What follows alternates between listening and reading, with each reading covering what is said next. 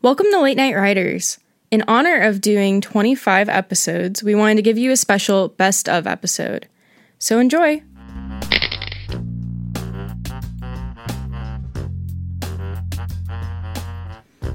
On our very first episode, we talked to Amanda Held, the founder of Hooves. In this segment, she talks a little bit about what Hooves is and how she has seen horses change veterans' lives.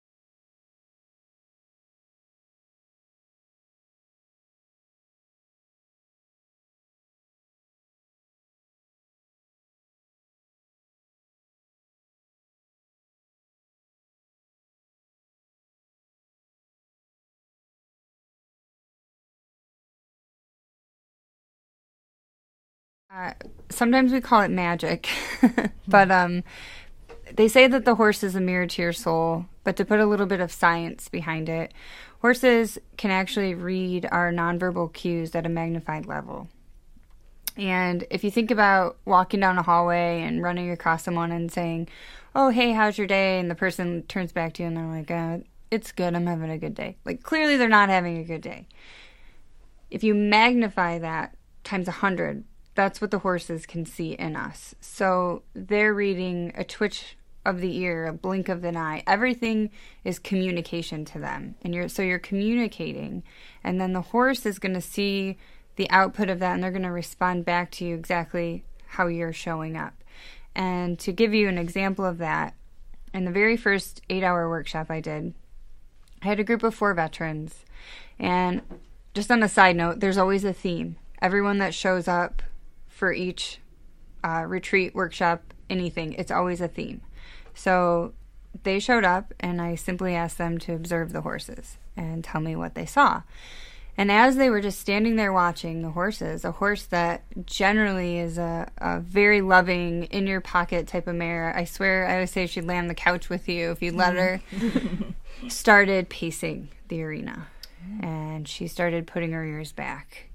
And at one point, she was showing her teeth, and not even around anyone. And if you know horses, that's not common horse behavior because they're flight animals first. Right. And she wasn't being engaged; she was just being observed.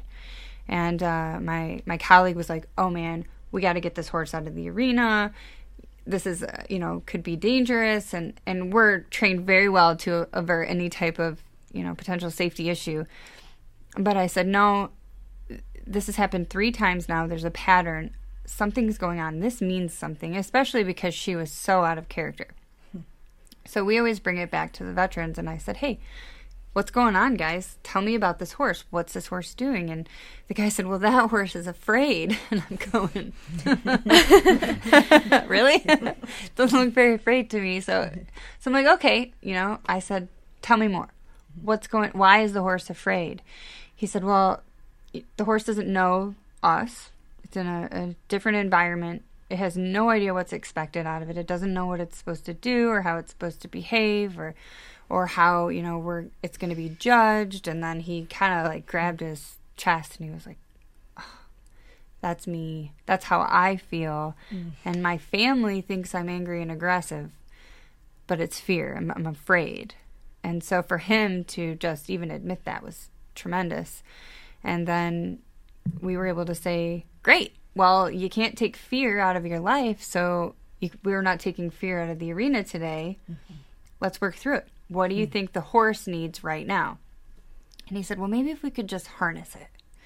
And I said, okay, well. So he got one of the other veterans, and they worked together, and they put the halter on the horse, and it was like instant. The moment that halter was clipped, that horse was a different animal. And it became the bravest horse of the day, and it became the horse that led them through all the other exercises.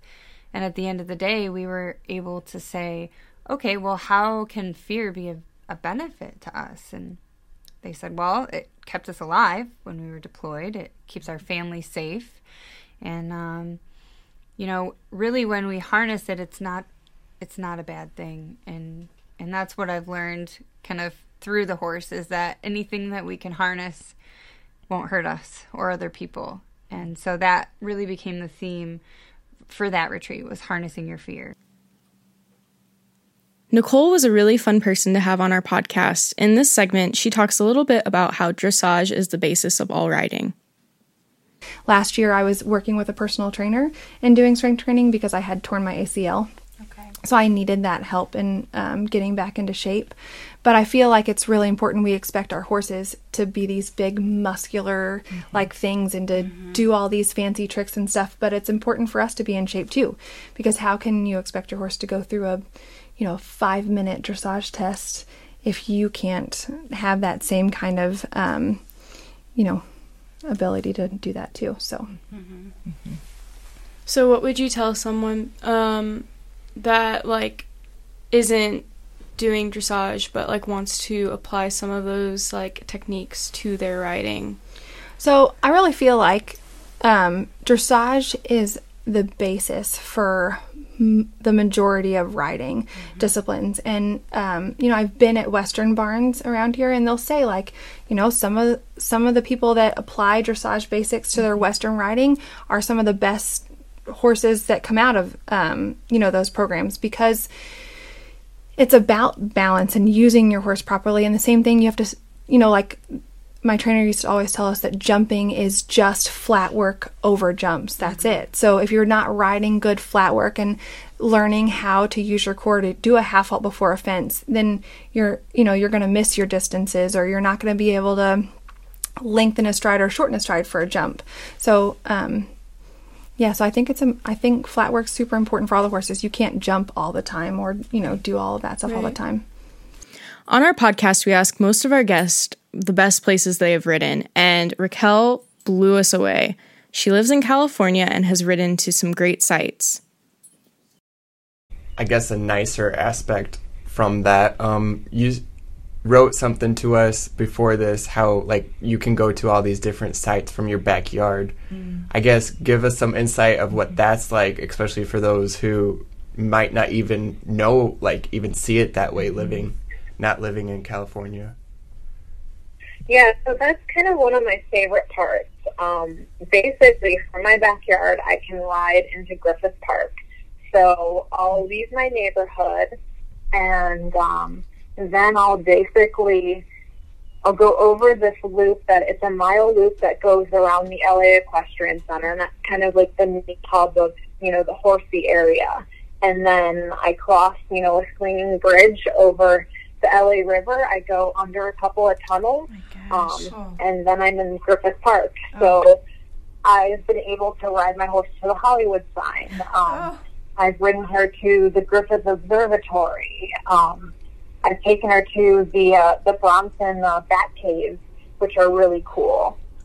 So I have a lot of great trail riding destinations. If you've ever heard of Stacey Westfall, you know that her knowledge is golden. In this segment, she talks a little bit about finding the common thread and how to apply that not only in your riding, but also in your life. Well, I have to say, too, from listening to your podcasts and things, how much we all appreciate your practicalness, how you take what you do with your horses and relate it to common things that make it so easy for us to understand. And I just want to thank you for that. It just really helps a lot to hear that you relate it to your children or to, I love like in your book, in Smart Start, how you talk about like the ages of the horses, like being either like college age or high school age or younger. And that just helps so much to understand. Yeah. I think some of these things are hard to anchor. And I really, really, really believe that when you want to test a principle that you hear and it's brand new, if it's a strong principle, it's a life principle and it will run through life. The common thread of whatever somebody's teaching you, you should be able to discern what that common thread is. And then you should be able to apply it, that common thread, you should be able to apply across life. It should fit with, across the board. And I think that's, I think that helps you know that you're onto something that's solid versus something that could be a fad. And, because there's going to be a ton of different presentation techniques, meaning, I'm going to phrase something one way, somebody else is going to phrase something the other. If you want to look for the differences, you're going to find differences because you're looking for what's not the same. If you look for the common thread, it is worth gold because the common thread not only will help you with the horses, but it's going to resonate across life through marriage, through exercise, through finances, through everything. And that's what makes me excited. So I try to pull those ideas back and forth to be able to show people that's how I'm testing things. One of our busiest guests, Ari, shares how she finds the time in the day to work a 9-to-5, to write, and to ride. So if you're looking to start, an Instagram account or a blog, and you're finding yourself saying, I don't have enough time. I want to ride my horse. I want to do this. I want to do that. What do you suggest that people do to find the time in the day to start theirs? Oh my gosh, it's so hard. I won't lie. I get home from the barn at 9:30 at night sometimes. I work 9-5 job, and then I get home from the barn at 9:30, and then I come home and I eat and I work on my content. And so it definitely is. It's long days and it's a lot of work. And I'm one of those people who is constantly going. But if you have the passion and the drive, then you just find a way. And so a lot of it is efficiency too. Planning content ahead of time I found can be super helpful. Carving out a little bit of time on the weekend. You can do an hour here, an hour there. I write all my blog posts in advance and I pre-schedule them for the week. So that's been super helpful for me. Same with editing photos. I'll edit photos in batch up front, and then throughout the week I'll sort of sprinkle them in on a day-to-day basis. But I've definitely found that it's easier to do as much pre-work as possible, and that way, if you have a long day and you're exhausted and you don't want to go home and spend 2 hours on Instagram, it's not practical. Social media, this is your time, right? And so it's a fine line, definitely a little bit balancing act. And I did recently post on the struggle to juggle just riding in life and let alone social media. But, there are some compromises that you make. I might choose to spend time doing that. I never sacrifice my horse time. That is one thing that is just a total priority to me. And everything else in my life aside from work pretty much takes a backseat to that. We were honored to have Bernice Endy here at RAM. She talks a little bit about the joys of long riding. They're knowing that, there is nobody around for hundreds of miles. There's anything can happen, rattlesnakes or anything, people coming out or whatever, or being up in the woods, or being up in the woods. And I've just, ridden days and days and days, and I've just found this little place. It's it's calling and saying, come, stay here for a few days, come on.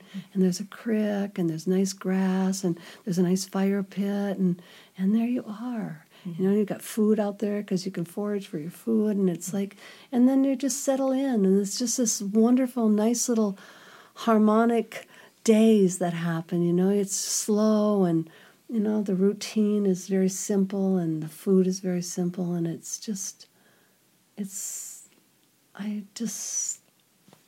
thank you. Thank you. Do you have conversations with your horses the whole time, or? Not the whole time, but I do talk to them. I sing to them. I sing. Do they talk back? Always. We do whinny back and forth. I do. We whinny all the time. And Spirit, I've never had a horse whinny like she does to me. She talks to me all of the time. She is always talking to me. She is always whinnying to me. I mean, it's like I have never had a horse like this, but all night long.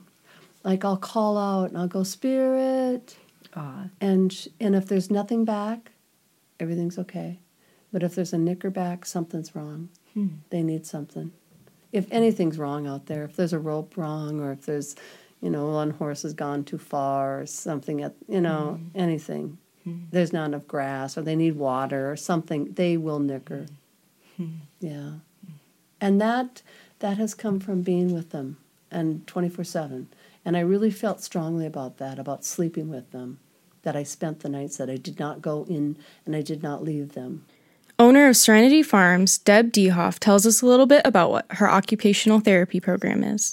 So if you could imagine coming into the barn, there's a corner of the barn put, it kind of has little corral fencing, and it's called Stephanie's Corner. And her corner, she starts with her occupational goals there. Then she transitions to the arena where there's a team waiting with one of our 2 fabulous ponies. And then the patient would ride for a specified time. Then she dismounts, and then they come back into Stephanie's Corner to complete their occupational therapy goals. So it is a motivator. It is an absolute, I've been in horses all my life, so I know they're a motivator for so many different connections. But to motivate outside of 4 walls is where we see the biggest results in therapeutic riding and occupational therapy. It is the horse is the connection instead of always the person. And the people are fabulous, but it's the horse is the motivator. Local park ranger Laura G. tells us a little bit about rules and regulations standard to every park. You will see far more wildlife while on horseback than you will on foot or on bike.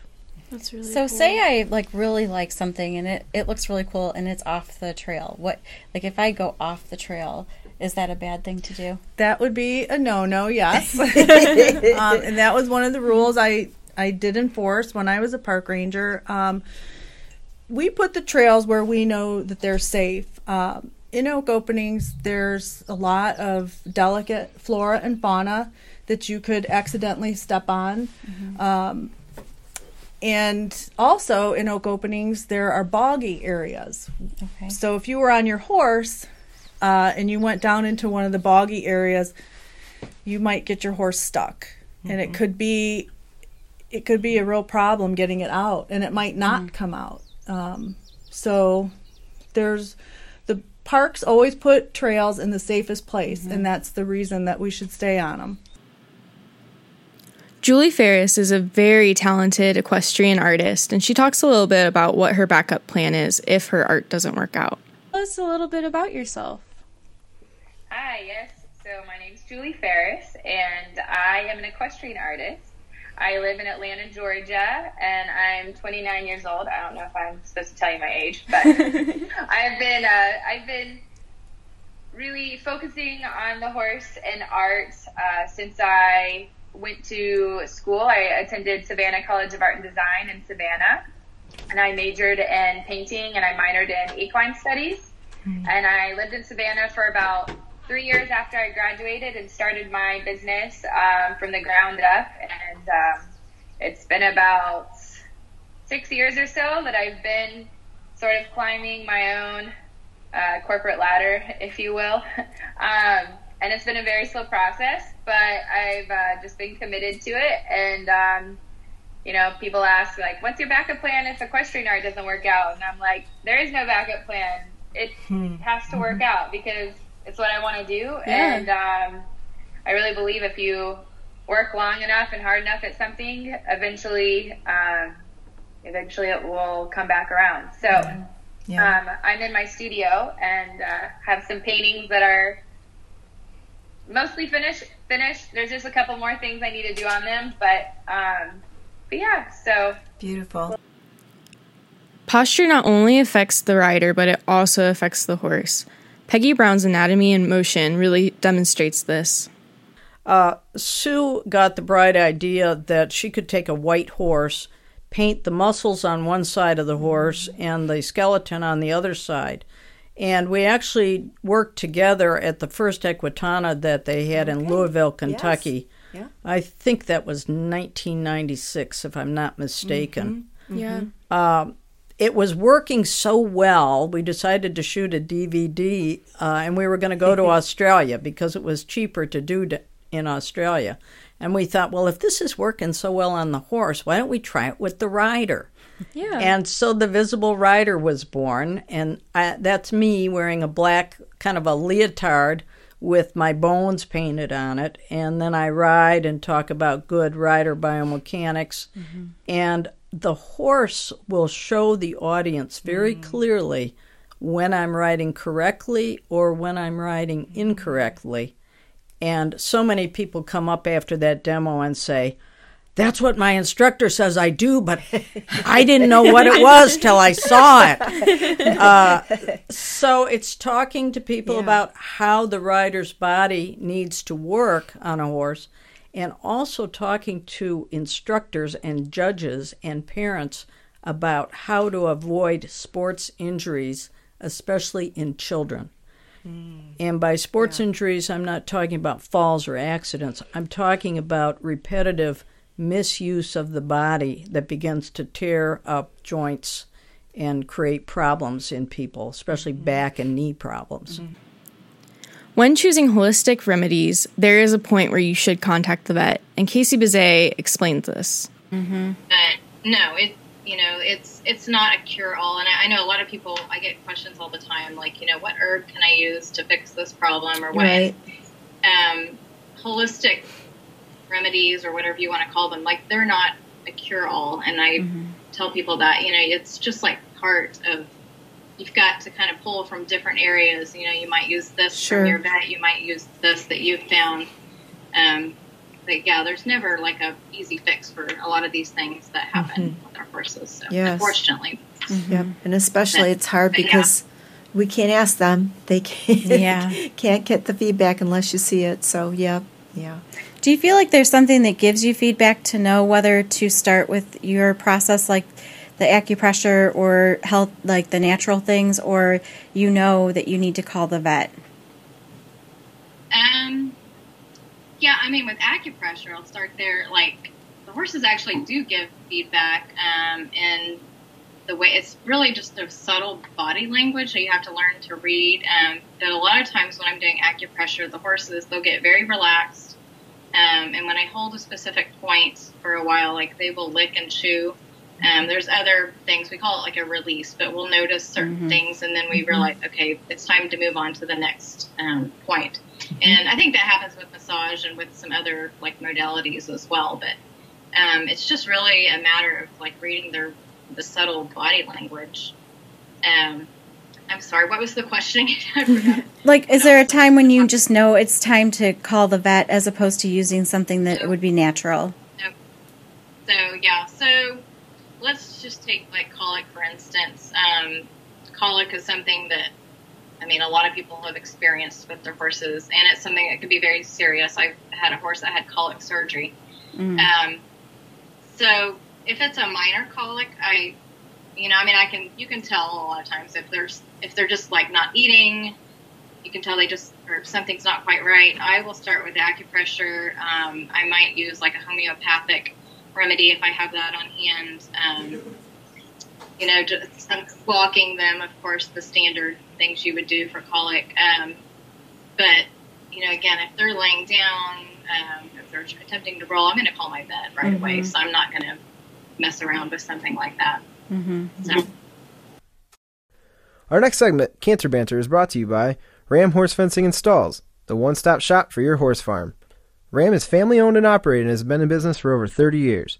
We welcome you to call in and speak with an expert about your next project today at 866-653-8984. Again, that's 866-653-8984. And we're back. Welcome to our segment of Canter Banter. On this segment, we are going to be talking about which would you rather ride, a steel horse or a real horse? Oh, that's a good question. All right. So our first question is, which would you rather ride on a rainy day, steel horse or real horse? Ooh. I would say that I would probably want to ride a steel horse on a rainy day, believe it or not. Yeah. Okay. What about chaps? Would you rather wear chaps on a steel horse or a real horse? Probably chaps on a real horse. Okay. Do you not wear chaps for the... On the bike? Yeah. I will if it's cold. You know, if you're trying to stay warm, basically is the idea with the chaps, at least in my particular case. Now, I know people wear them every single time they get on a bike, no matter how cold or hot it is, just like horses. You know, the Western riders, on horses, they'll wear chaps all the time. Chaps, in fact. Say it the right way. So, but, you know, and that's another part of it is what you wear and what you do with your horse is personal. So there are a lot of people who you can't believe they're wearing all the clothes they're wearing on a hot day, but they believe it's important. So, yeah, that's my answer. Okay. What about helmet? This one's a little tricky. No. For me, I believe in personal choice, first of all.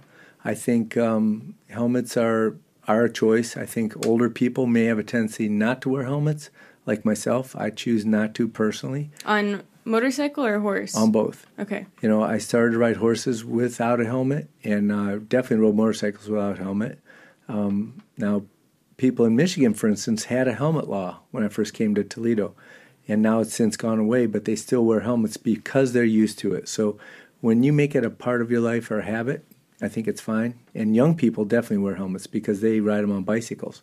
So by the time they get to horses and motorcycles, they're used to it. So check your state and make sure you know the rules of your state. Right, and then you can make your own decision. But it's I believe in a personal choice if you have one. And if you're 16 or under, you should be wearing a helmet on a horse. Okay. I'm way past that. All right. On a date with your wife, steel horse or real horse? Oh, probably real horse. All right. Yeah. Which one would you rather clean? Oh, real horse. Yeah. The steel horse takes a long time to clean, and you could start at one end, get to the other end, and start over again. So, of course, the horses, they'll get clean and go roll in the mud. So it's a trade-off. Now, how many steel horses do you have? I count all the ones at both dealerships. Okay. Yeah. So they're all yours. Yeah, I'm pretty spoiled. Yeah. Do you have a favorite? Oh, yeah. But, you know, that changes every day, too. Frankly, based on what's available. So, you know, at this point, I'm riding mostly touring bikes. I like the radio. I like the ABS brakes. I like all the features, and the technology is awesome. But I still like the old bikes, too. Very old bikes, panheads and older things. So, but, yeah. Nice. Okay. Which one would you rather race? Real horse. For sure, real horse. Yeah, I love to go fast in the park. Oh, yeah. Even though I'm not a very skilled horse rider, and I'm lucky that most of the horses I ride were born on my farm into my arms, so I know they won't hurt me on purpose. But I love to run fast in the park. On the road, you know, there's a lot of distractions. There's a lot of distracted driving. There's a lot of things going on. So I feel more comfortable going fast on the horse. Yeah. Okay. What type of show would you rather go to? So, like, horse show or... motorcycle show? Yeah. Frankly, I'd like to go to motorcycle shows. Yeah. Yeah. I don't like to be a judge in a motorcycle show because then you make one person happy and a bunch of people mad. But, you know, it's fun to watch horse shows for sure, but I'm not a show person, so I don't understand a lot of it. Yeah. The bike shows, you don't have to know anything, you can just appreciate it. So. Have you been a judge often for... No. Okay. No, I won't do it. I always say no. I'm smart. All right. And where have you always wanted to ride? Like, what is your bucket list for both motorcycle and horse? Well, I have to tell you, I've been pretty lucky on the horses. Whenever we get a chance to travel with Harley Davidson, we will make sure we take time to ride the horses. So we've ridden in Ireland, Puerto Rico, Spain. Wow. A lot of cool places that we were lucky enough to ride. Holland, in the Netherlands. And so when we travel, we like to ride a horse, make time to go do that. San Diego, different places that the dealer shows are. That's awesome. Yeah, very cool. And they're all so different, too. That's pretty cool, too. So was there a favorite place that you've gone to already that you would tell somebody, I would go there again? Yeah, Ireland was really cool. We were lucky enough to go to a stable there that a lady had been an Olympic rider back in the 70s, and she had a nice facility. It was beautiful countryside. We rode with a young lady who was a competitive rider, and she was happy we could ride their horses well. They had nice horses that were sport horses, and that was fun. So Irish sport horse and an Irish cob, which we might call gypsy vanners, but they don't like to use that word over there for some reason. And they cut the feathers, and so you can't tell what they are, but great horses. I mean, and they were, again, she was happy we could ride because at a lot of riding stables, apparently everyone oversells themselves, and so then it doesn't work out so well. You know, not always. So when you went to California, did you take your own horses, or were you riding? No, that was a riding stable as well, right on the border of the United States and Mexico, and it was really cool. So that was enjoyable. A little bit, I wasn't much of a rider at that point, so it was sort of like the horses knew where they were going more than the guide did. So that was fun, you know. If she went the wrong way, we went the right way because the horses knew which way to go. Yeah. Well, all right. We hope you enjoyed listening to our podcast and encourage you to share with all your equestrian family and friends. You can tune into Late Night Riders podcast show every Friday night. Each episode will be uploaded exclusively on YouTube, where you can subscribe to our channel to stay up to date with all of our latest shows. Do you have a topic you'd like to discuss? We want to hear from you. You can email us at podcast@ramfence.com or feel free to leave a comment below. Thank you again for listening.